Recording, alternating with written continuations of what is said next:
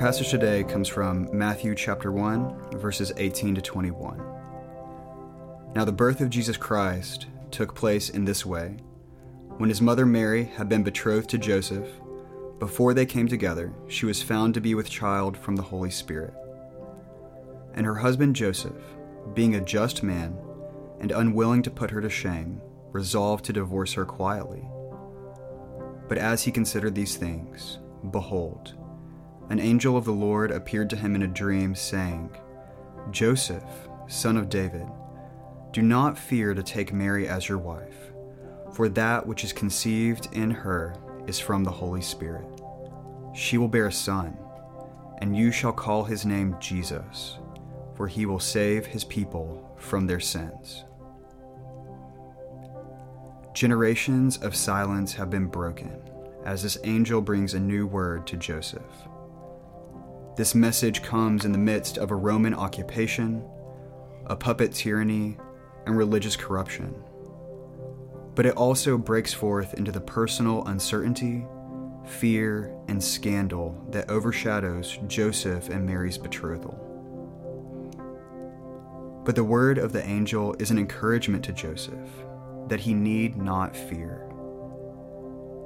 God's purposes are breaking forth, and the expectations of God's people are being fulfilled through this unexpected conception. This child, Jesus, will bring salvation from the primordial power of sin, breaking those chains which bind all hearts.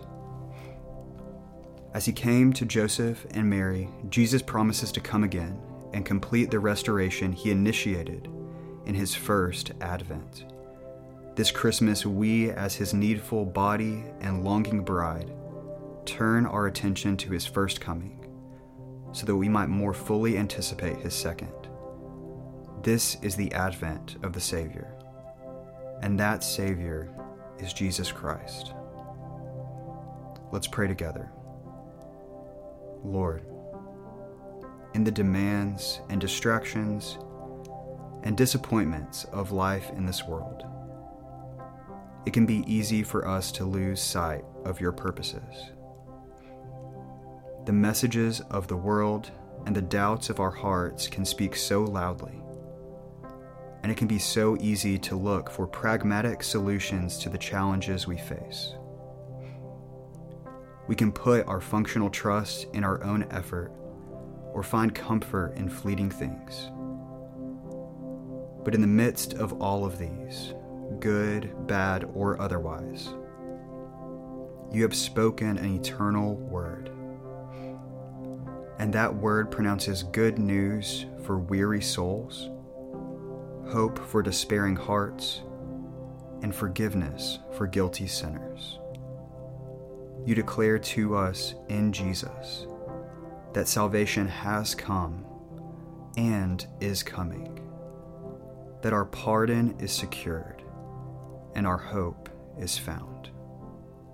So forgive us, and in your grace give us fresh ears to hear the good news of your salvation, and renewed eyes to see the goodness and greatness of our Savior.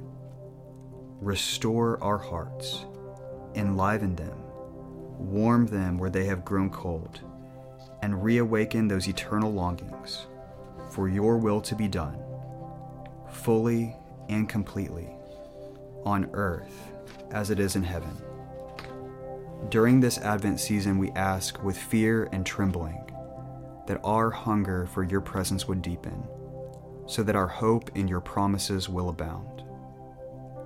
Help us to gaze upon our Savior, and help us to yearn for the salvation he offers and the deliverance he will bring. Amen.